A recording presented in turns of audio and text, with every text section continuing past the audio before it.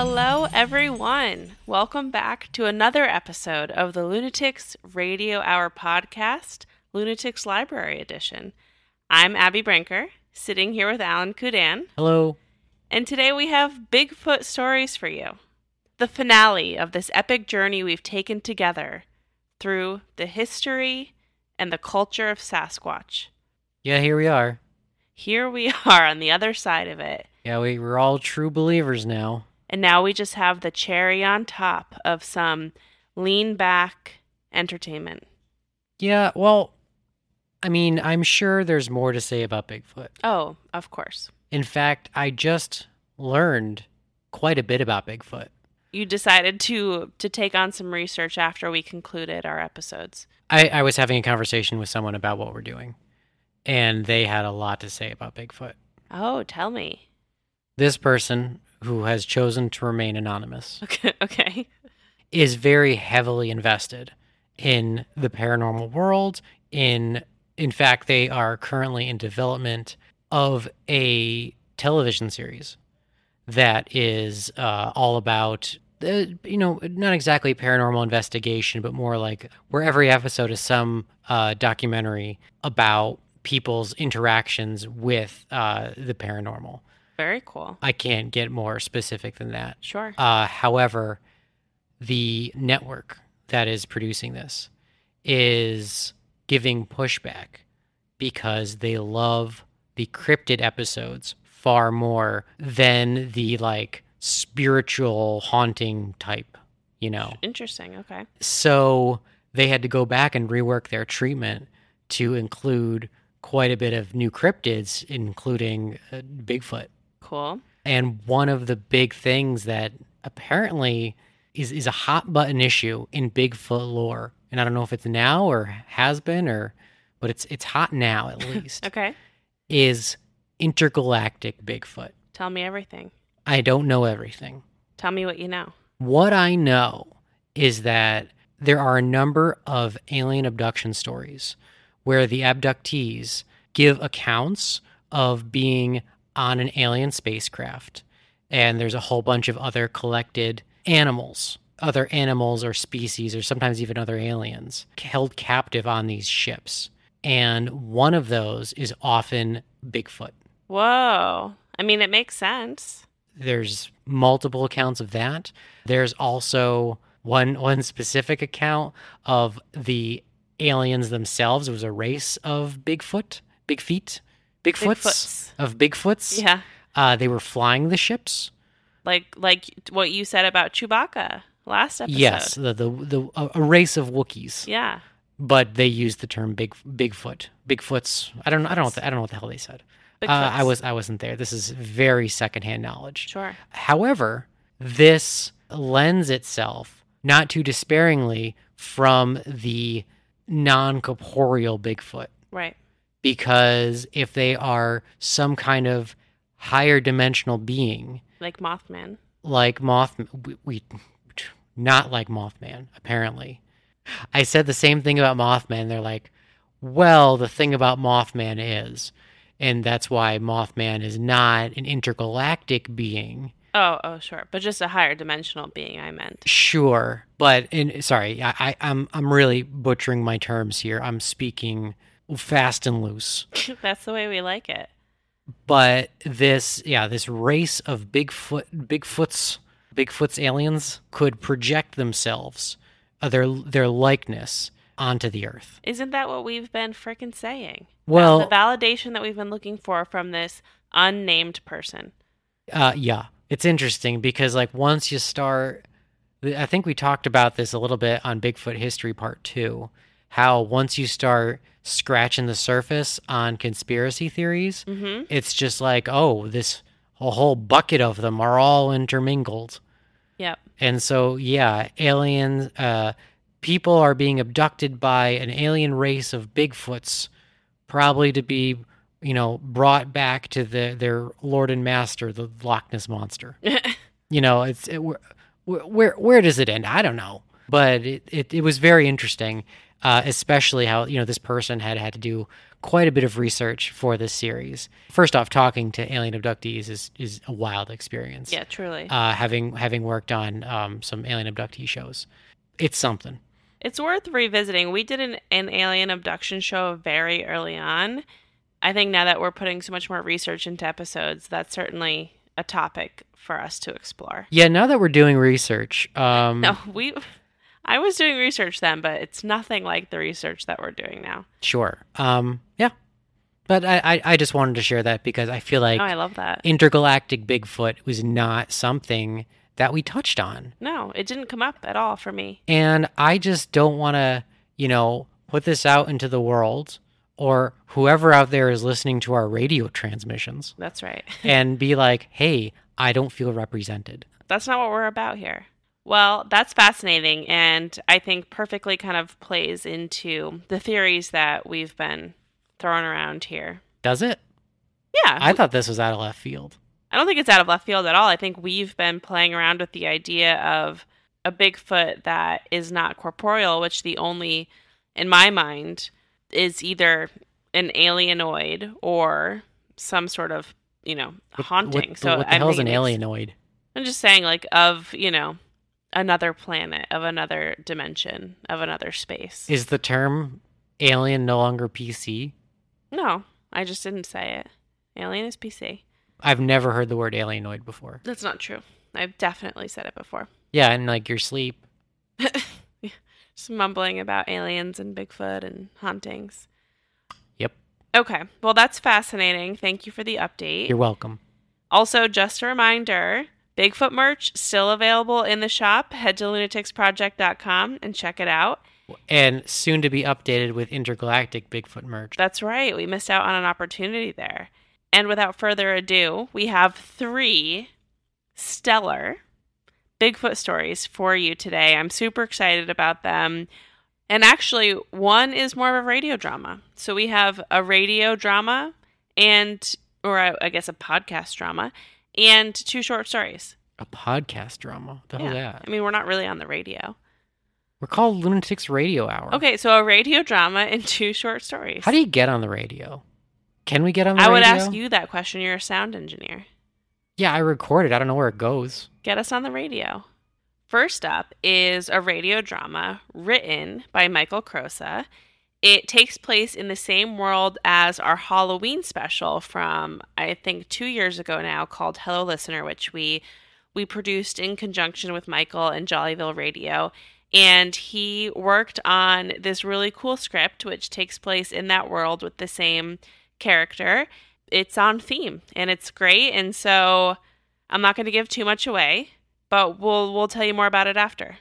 Okay, here we go. Back to Malakoff. Here we go. Squash, written by Michael Crosa and performed by Sarah Luke and Peter Grisapi.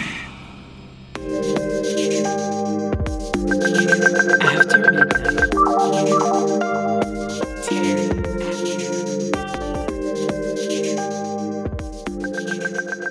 Welcome back, listeners. I'm Terry Mitchum in Malakoff, and you're listening to Terry After Midnight on 88.3 KOFF. We're taking callers to share real-life spooky stories. Hello, listener. You're on the air with Terry. Oh, wow, okay, well, I got a story for you. And just who am I speaking with? My name's Maple, like the tree. My parents were hippies. Okay, Maple, what have you got for me? Okay, so this happened way back when I was in college. I went to some tiny little school in the woods where everyone has a job and they make you work to help upkeep the campus. I majored in psychology, but I worked as a locksmith. In the woods?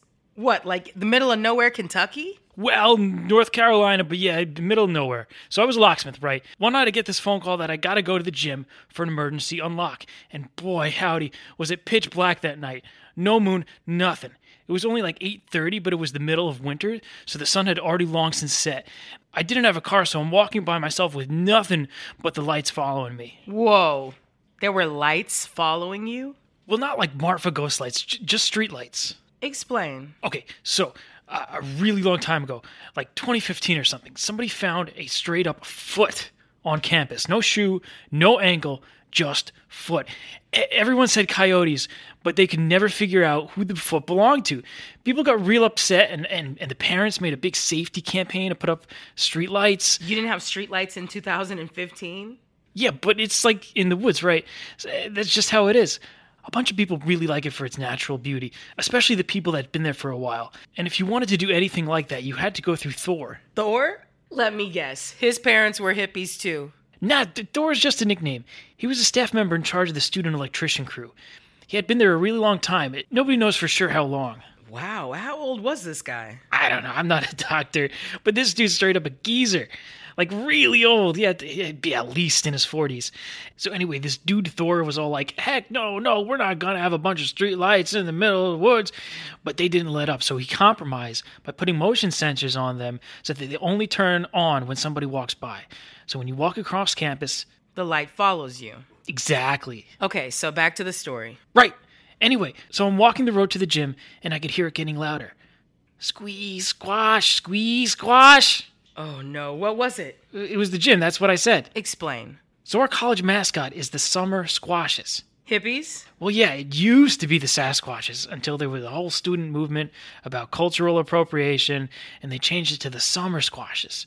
Squeeze, squash is the chant they do between the basketball team and the crowd. So I do the thing. I unlock the visiting team from the locker room. Finish the call. Now, I'm not usually one to watch sports ball, but I didn't really want to go back out into the dark, so I stuck around for a minute. I love people watching, so I was looking at the crowd and stuff. And by the crowd, I mean a small crowd. Our stadium is practically a garage with bleachers. Then all of a sudden, I lock eyes with Thor across the room. He must have already been staring at me. We were on the opposite sides of the court, but I could feel his bright blue eyes reaching right into my soul. I felt this icy pit right in my chest. I tried to look away, but I felt like I was being sucked into it. That sounds intense. Yeah, it was really intense. I felt like he was blasting a spotlight right at me.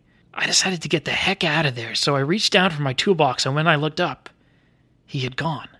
Okay, so some guy goes to the bathroom and you want me to believe he's a ghost or something? What? No, I wasn't finished. Explain. So I left the gym and headed back to my dorm. It was pitch black out, and my eyes were still adjusting from being inside the gym. I had that feeling like something was off. Something was watching me. But I kept walking and tried to ignore that feeling. So I'm walking. The streetlights were turned on as I walked under them, but I could tell that there's somebody else out. Then up ahead, maybe 50 yards or so, I saw one of the lights come on in the distance. Was there somebody there? No, at first I thought it was a dog. But then I heard it give a yowl and start yipping. It was a coyote, glaring right at me. I could hear the other coyotes in the woods returning the howl. They were excited. They were hungry. The coyote stepped towards me, and the next light came on. Then it started to run.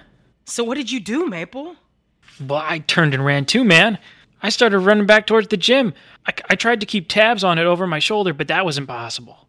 I couldn't even tell if it was just the one or if more had joined, but I could see the lights were getting closer and closer to me. It was a lot faster than I was, especially with the tool belt on. I tried screaming, but they couldn't hear me with the basketball game going on. Then all of a sudden, all the lights went off. Wait, like the street lights went off? Yeah, I couldn't see a thing, so of course I fell instantly. My tools scattered everywhere, so I tried to reach around for something to defend myself with. I found a hammer and my cordless drill and finally got to my feet. It took me forever. I thought for sure they would have pounced already. But instead, I heard the howling again. I could feel my heart pounding as I tried to see them around me. But again, they didn't attack.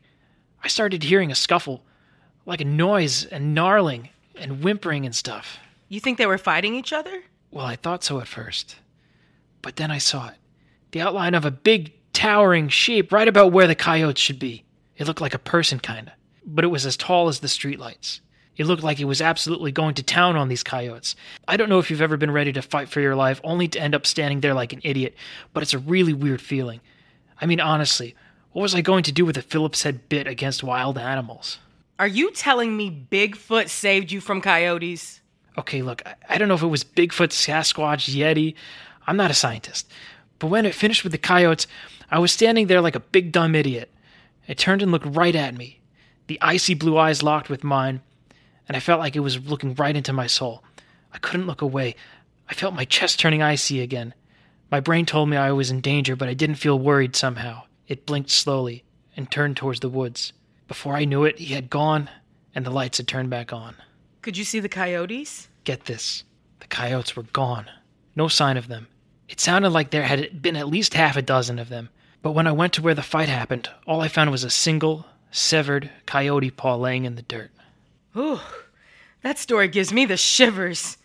Thank you, Maple, for telling us that story. I think I'm going to have to check over my shoulder walking to my car tonight. That concludes our show tonight, everyone. Be sure to tune in next time for Terry After Midnight on 88.3 KOFF.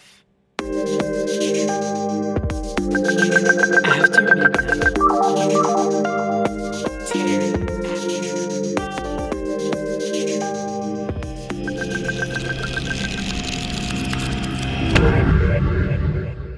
Well, that was fun. Yeah. So if anyone hasn't listened, Hello Listener again was a radio drama that we did with Michael a few years ago now. And it takes place as a radio station where Terry Mitchum is the host of a late night radio show. So it's the same character. I actually use the same music that Michael had made back for that. The script for this was written by Michael, and Sarah and Pete did amazing as Terry and Maple.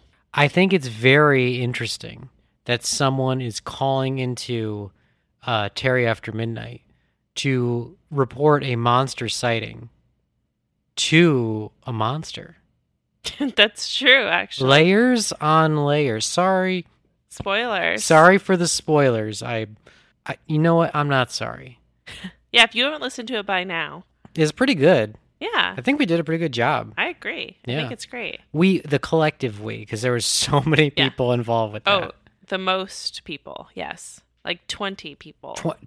At least. 30,000, maybe. Maybe, yeah. We count the listeners. That's right. Okay, well, that was a fun one. Although, it does track mildly because the character of Maple was not present in the original. But actually, you have also been Maple before. What? We did, you and I, do you remember we did that county fair skit for Jollyville? We voice acted 2 of the roles, and you played, I think the character Maple is your character. No, I had a different name. You were Orby Bonkers. No. The characters in this skit, not just our general Jollyville names. Sorry, I didn't realize that we were in character at that point. Oh, yeah. I thought in Jollyville we had very specific titles. I didn't realize. There's layers in Jollyville, too. Yeah. Layers left and right. Man, I really got to catch up on my Jollyville lore. There you go. Well, thank you to Michael for writing this. Thank you to Sarah and Pete for amazing performances. It was very fun to put that all together. Yeah, it's always a treat when we get everybody. Yeah, it was a good crew. All right, shall we move on to the next story? What do we got? So, switching gears a little bit, still within the Bigfoot realm, of course. The Bigfoot parent umbrella. That's right. But something maybe a little more romantic. Oh? For us all. Is it? Oh my. Roll the tape.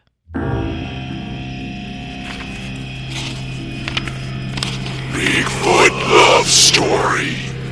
Written by Abby Brinker. Read by Miranda Wurzel. She rolled her eyes as he passed her a handful of nuts. He preferred nuts and berries to snack on. She preferred meat. But he was slowly turning her into an unlikely vegetarian. He smiled. She smiled back.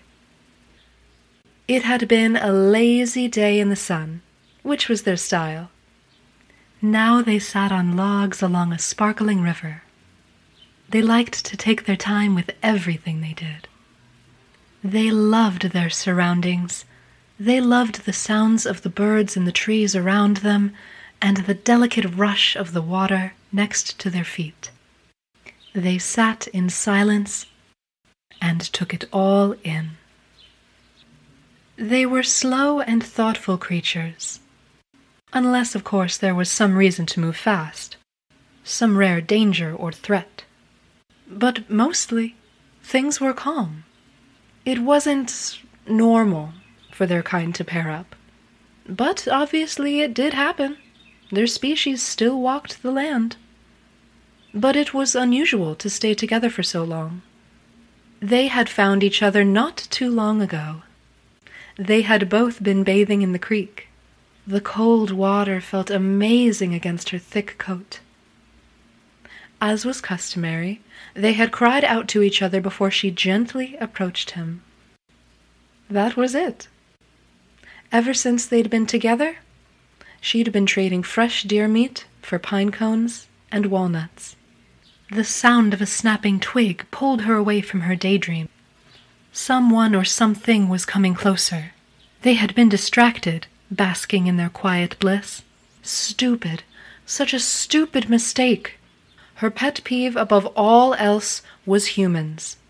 Strange, loud, dirty creatures with no fur covering their naked skin. Only rags. Utterly grotesque. An atrocious noise boomed from a few yards away. Even worse, humans trying to impersonate the delicate calls of her kind, as if they even had the right vocal cords. In tandem, they moved quickly. They scattered in different directions. This would make it harder for the humans to track them. They slumped lower to the forest floor, blending in with rocks and trees as they moved through the woods. They were used to these evasion tactics, but it didn't make it any less annoying. It wasn't that they were afraid of people, quite the contrary. She was sure she could take on upwards of 10 at once, but she didn't want to deal with it. She didn't want to hurt them, but she knew it would come to that if they ever did catch up to one of her kind. She'd heard the stories. She scanned the forest for her partner, looking for her companion through the trees and leaves and rocks. He was older than her and probably more seasoned at evasion. She wished they were together now.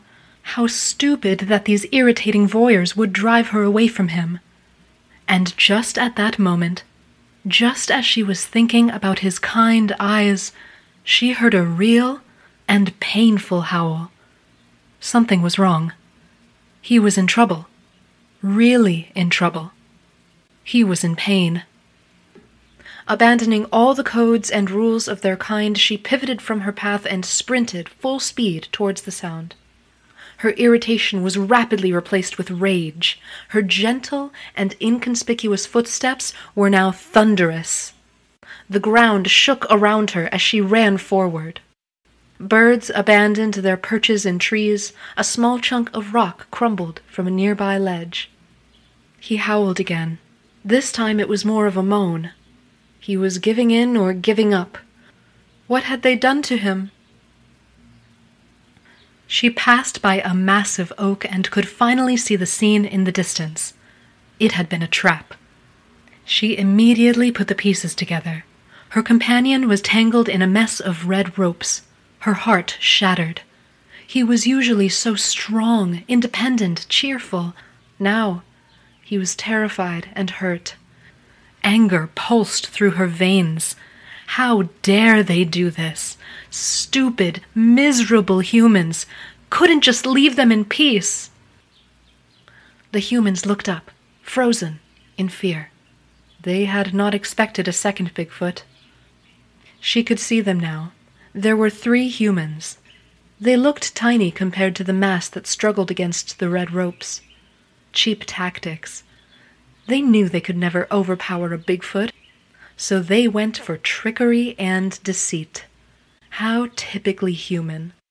She bounded up to them, crossing the last few feet, keeping her away from saving her partner. She could see how scared he was, how confused and hurt and ashamed. She gave him a knowing look back. She was going to get him out. She growled. Not a typical noise for her kind, but this was not a typical situation for her kind to be in. One of the humans screamed, dropped the rope they were holding, and started to run in the other direction, tripping and stumbling along the way. She bared her teeth. The remaining 2 humans looked at each other, deciding what to do. She could see their hands were shaking. She wished they wouldn't run. She wanted the satisfaction of snapping their bones, crushing their skulls into powder. If they did run, she would chase them down and... Her companion moaned again. She looked at him. Her head cleared. This wasn't their way. They were peaceful creatures. Friends to all. Except people, of course. But enemy to none. She inhaled, refocusing her attention on the gentle rustle of the wind through the crunchy leaves, the delicate smell of the fresh earth. She exhaled and took a slow step forwards. She looked at the shaking humans closely. One was what she assumed was a rather tall person, though they still only came to her chest. The other was quite a bit shorter. She reached forward and pulled the red rope gingerly out of their hands. They didn't put up a fight. It dropped to the ground. She held up her hands in front of her. She meant no harm. Stepping towards the red mess, she started to untangle the ropes, sliding the thick cord in and out of the loops, untying knots. Slowly the ensnared Bigfoot was lowered to the ground. He righted himself as soon as he could and stood. She looked him over, gently tracing her hand through his fur. Only minor scrapes and rope burns. He was going to be all right. She looked at the humans. They had taken out recording devices. As the pair turned back towards their forest home, she knocked the cameras from their watching human hands, knowing the force would be enough to shatter them once they hit the ground. I always love stories that are told from the monster's perspective. The monster, quote unquote. Yeah, the monster. It's not really a monster. They're monsters. Even in Bigfoot folklore, I don't know that I would call them the monster. They're come on. What? They're beasts. Oh, come on. They're beasts that are in love. They're Bigfoots that are in love. Yeah. She changed her ways for him. She softened her blow. What do you mean? She showed sympathy. Tell me your process. I mean, the general too long didn't read of the story is that she was, a little more aggressive than her partner. He was vegan. He liked to protect other beings, and she was enraged when they captured him. But instead of killing them immediately, she decided to show them mercy because she knew that's what he would have wanted. But she did destroy their cameras at the end because fuck them. Yeah, fuck them. Yeah. They don't deserve cameras. They don't deserve anything. They're just naked humans. Why were they out there? Rags. Bigfoot hunting.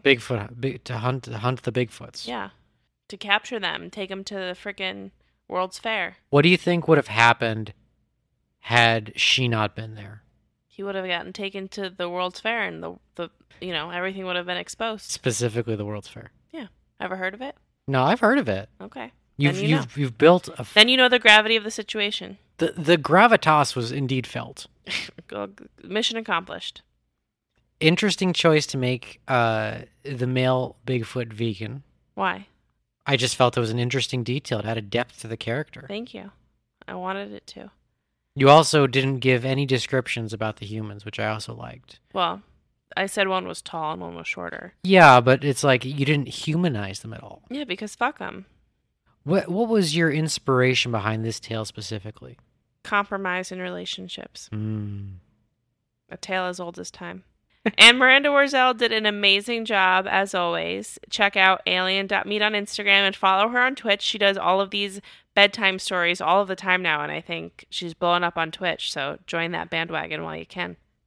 I almost forgot for a second that Miranda was the one that read this. I'm just so used to hearing like your stories come from Miranda. It's like a perfect homogenous team. Yeah, like my writing comes out of Miranda's voice or is in Miranda's voice. It makes sense now. Yeah, absolutely. It's the expected. It kind of is. Yeah.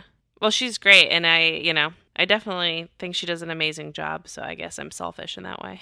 I mean, I don't blame you. She's Thank great. you. Yeah, she's great. All right. Well, we have one more story. Time to bring our third team of literary titans. Saying that I'm part of the second team of Literary Titans? Yes. Wow, what an honor. Yeah, you know what?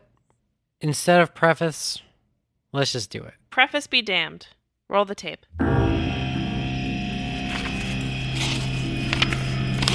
Maple Syrup and Bigfoot. Written by Cooper Shreves. Read by Ethan Collins. I miss maple syrup. Not the kind you find in the breakfast aisle at the grocery store. The real stuff. The kind you can only get from maple farms. Where I'm from, there's Maple Weekend. Local farmers sell their products to suckers like me who will hike into the woods to find the stuff. I have distinct memories of this when I was younger, the smell of burnt wood and the sight of the frozen lake. There was an old train caboose next to the lake at the farm I used to hike to. I liked my yearly trek into the wilderness, returning with muddy boots and sticky syrup for pancakes. Unfortunately, I hadn't been home in years. Maybe I'd been too busy. My work took up most of the time. Maybe the town felt too much like someone. Either way, I hadn't been home until I'd gotten a call from an old friend. He had a situation at his maple farm. I finished up the case I was working on and went on my way. The last case involved a coal museum and a Mothman. This one seemed to be very different. Gary, my friend, kept seeing this Sasquatch figure on his property. His wife saw it too. It was now 2 weeks before Maple Weekend, so it was my job to end these weird occurrences. This was how I ended up here. The driver's seat of my Jeep, cruising through the dense woods. Simple Man by Lynyrd Skynyrd played from the speakers. There was a scent you could only find out here, and I was beginning to smell it. I think it's the soil, but I've never really been sure. I felt like smiling, just a bit. The smell reminded me of teenage years with a note of pouring rain. I parked my car in the ditch next to a thinning trail. Stepping out of the car, I grabbed my hiking stick. I wasn't as young as I thought I was. My knee had been giving out lately. The hiking stick could also double as a knocking stick for communicating with Bigfoot. My pockets were filled with marbles and other shiny objects, anything shiny. Marbles seemed to work best, but buttons and other junk would do. This was not my first time moving a Sasquatch. I donned my Sasquatch hunting gear and stepped into the woods. I'd walked these woods many times before. It felt familiar and nice. If I'd known there was a Bigfoot in these woods when I was a teen, I would have gone buck wild. You would have had to drag me out of the wilderness. I kept an eye out for any possible footprints or dung. I didn't see any. What I did see were the aging wooden shacks in the woods in front of me. One was Gary's house. One was the syrup oven shack. One was the shop I helped them build in 1987. "Hey, Christopher," Gary yelled, waving at me from his porch. He hadn't gotten much younger either. His brown hair was beginning to fade to gray. He wore a button-up and jeans. He hated dress clothes when we went to junior high together. "Hey, Gary, I've been looking for you." He smiled wide. He embraced me with a hug, always a welcome feeling. I hadn't seen this man in nearly 12 years, but not much had changed. "Gracie's on a business trip, so it's just me and this dang Yeti on the property." Gary patted me on the back. "Well, I'm here now. What exactly has been happening?" He sat down on the chair on the porch, beckoning me to sit in the other. "Well, a couple of weeks ago, Grace and I were sitting out here when we heard these big stomps from the woods. We assumed it was Jeff up the way, but he's been out of town. After that, we started noticing rock structures in the woods, like you said happened sometimes. 2 days ago, Gracie had to go on to that big tech conference in Jennings. I was alone on the porch drinking iced tea, and I saw a big furry guy walking through the brush out there. It stopped mid-step and just stood, and then moved on. I can't deal with any uncontrollable wildlife right now, not with Maple Weekend on its way. You're a resident cryptid hunter, or at least you used to be." I nodded. "That does sound an awful lot like a Sasquatch, and it wouldn't surprise me in these woods." I looked out at our surroundings, still slightly snowy and very muddy. It was silent, except for the familiar coo of a mourning dove. "So what are the steps here? A plan of action, if you will." Gary scratched his beard. "Here's what I'll do. I'll set out shiny objects in the woods. That'll grab its attention. Then I'll go out and leave peanut butter, mess up some of the local area, build some new rock structures. It might just tell the Sasquatch that there's another competing creature out here. But that's the best I can do in terms of moving a Sasquatch." I listed, feeling myself rambling. Gary nodded along, seeming slightly lost. He and I had done some ghost hunting back in the day, but never anything cryptid-related. Cryptids and ghosts were put into 2 different boxes, and most people didn't dip into both boxes. I did. "How long do you think you'll be staying? I'd love to catch up with you," Gary smiled. "As long as it takes to take care of the issue," I said, trying to be reassuring. The next morning, I started the job. I'd slept in Gary's spare room. A real bed felt nice after becoming so used to motel ones. Warm blankets, real breakfast, real maple syrup, warm heat, real laundry. It was the closest thing to a home I'd felt in a very long time, but it was a case. Gary had left about an hour ago. He had to go to work. He settled in town, became a mechanic. Maple was a side job. I walked off of the porch of the house, taking in the fresh air. It was crisp, late March. I looked at the shop I helped Gary build, decorated just in time for the shopper's rush. I had a bucket full of shiny objects. Sometimes it dawns on me that I lead a very weird life, and this was one of those moments. I scattered buttons and marbles around in the snow, just out enough that any visitor wouldn't notice. I retreated back inside after that. After spending so much time in the desert, the cold was overwhelming. Gary came home that evening with steaks for us, my old favorite. I told him about the first day of the process. He told me about his day at work. He fixed a hot pink sports car. It reminded me of the old days. We used to grab dinner every Thursday during our senior year. We didn't have any classes together. We'd sit in the gazebo in town with unwrapped subs and mellow yellow. For a 54-year-old man, I sure was nostalgic lately. It was that same old soil smell causing it, I think.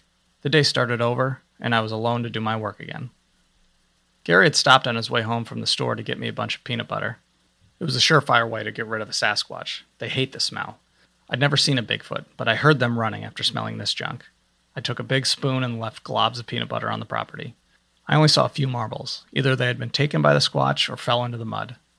After I spread the peanut butter and ate a few spoonfuls, I made an attempt to change the environment.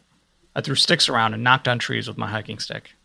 When I started in this business, I could have climbed any tree in the vicinity and done some real damage, even in winter. But now, not so much. I dragged some big boulders into the middle of Gary's property and stacked them. It was the signature Bigfoot way of things. I was hoping to trick it into thinking I was a fellow cryptid. Many women had called me a cryptid before. I hadn't done a case like this in many years, but these tactics had worked before. My hands now numb and my knee killing me, I retreated back inside. I stayed for a few days after finishing my work, both to make it work and to eat more maple syrup. In the end, it did work. Maple Weekend went smoothly, and they never saw the creature again. I suppose I still make a good Sasquatch, even in my older age. I never did tell Gary about all of the nostalgia for coming back to my hometown. Eating dinner with him once again was, I think, exactly what I needed in my life, although I didn't know it until afterwards. Another excellent read from friend of the pod, Ethan Collins. Absolutely. I mean, I always love when he does stuff. And another excellent story from Cooper. Thank you, Cooper, for, I think, the second submission that we've had on the show. Remind me, what was the first one? It was from the Invisible Man Stories episode. And actually, Michael Crosa read that story and provided some effects. Aha. Oh, that one. Yeah. Oh, that was fun. Yeah. This guy's good. Very good. Yeah, and it has sort of these themes of different sorts of paranormal investigators. I think I find it very interesting that in the story the main character differentiated between cryptids and other types of paranormal, which just circles right back to the beginning of this episode. In the end, it all comes back to it, doesn't it? I guess so. Also, just like cryptid hunting is kind of fun. Yeah. I don't know. This seemed like almost like a Harriet the Spy type cryptid hunting. I didn't feel much danger from this. It felt more of just like a fun adventure. Yes, it definitely did. And it sort of made me, I like that you said cryptid hunting sounds fun because I thought this story was really good because it gives you a lot of the things that Bigfoot hunters do, you know, like small objects and rocks and all these other things that we didn't necessarily talk about. But 1,000%, it like made me want to go to the TNT district and like wait for Mothman. You know, just that sort of sense of. What's the TNT district? That's the sort of like preserve, the land preserve. Gotcha. Where a lot of Mothman sightings happen. But it just kind of evoked this feeling of, you know, getting out there and seeing what happens. I do wonder how they come up with some of this, like, Bigfoot canon, though, where it's like, you know what? Bigfoot hates the smell of peanut butter. It's like, you know what? I put out peanut butter, see no Bigfoot. Which, you know, I'm sorry, I'm poking fun at it.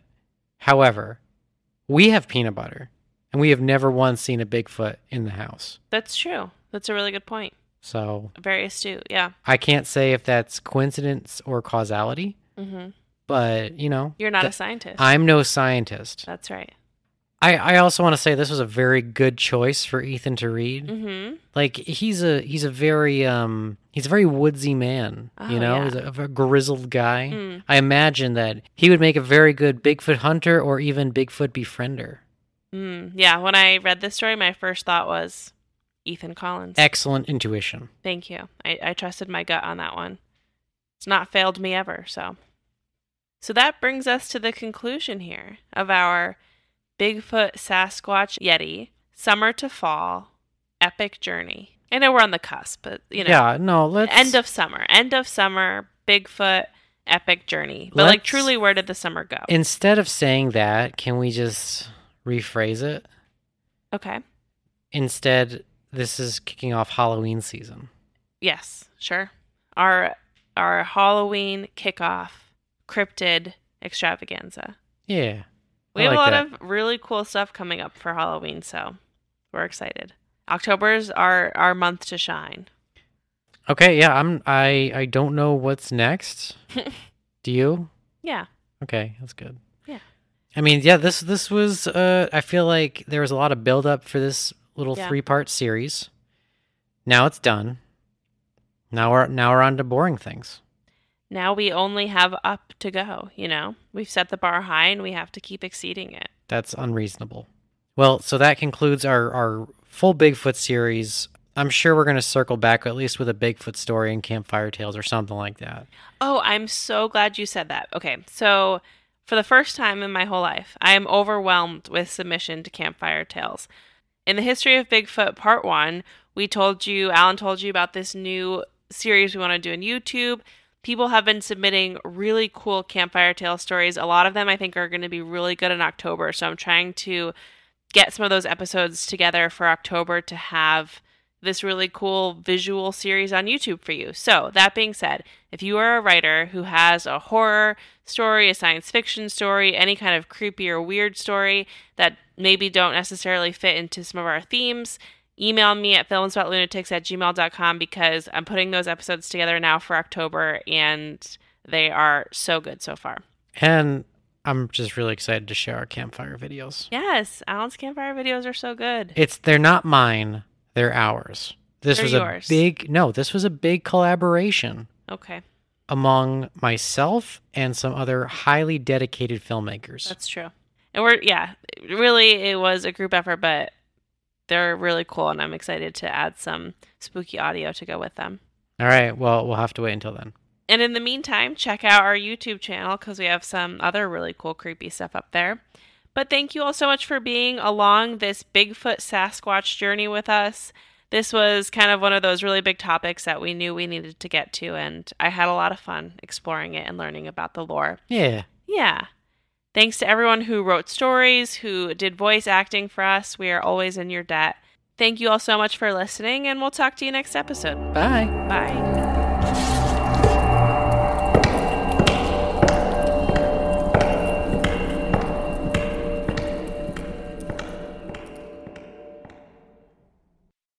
Thanks for listening. If you'd like some bonus content, consider supporting us on Patreon to access our patron-exclusive podcast, Horror Movie Club. Also, head to lunaticsproject.com to check out our spooky merch and apparel. You can find us at Lunatics Project on Twitter and TikTok, and The Lunatics Project on Instagram and YouTube, where you'll find our short horror films, cemetery tours, and so much more. And please rate and review. A little feedback goes a long way to help us grow and get more content out there. Our cover art is by Pilar Kep, and musical bumpers are by Michaela Papa and Jordan Moser.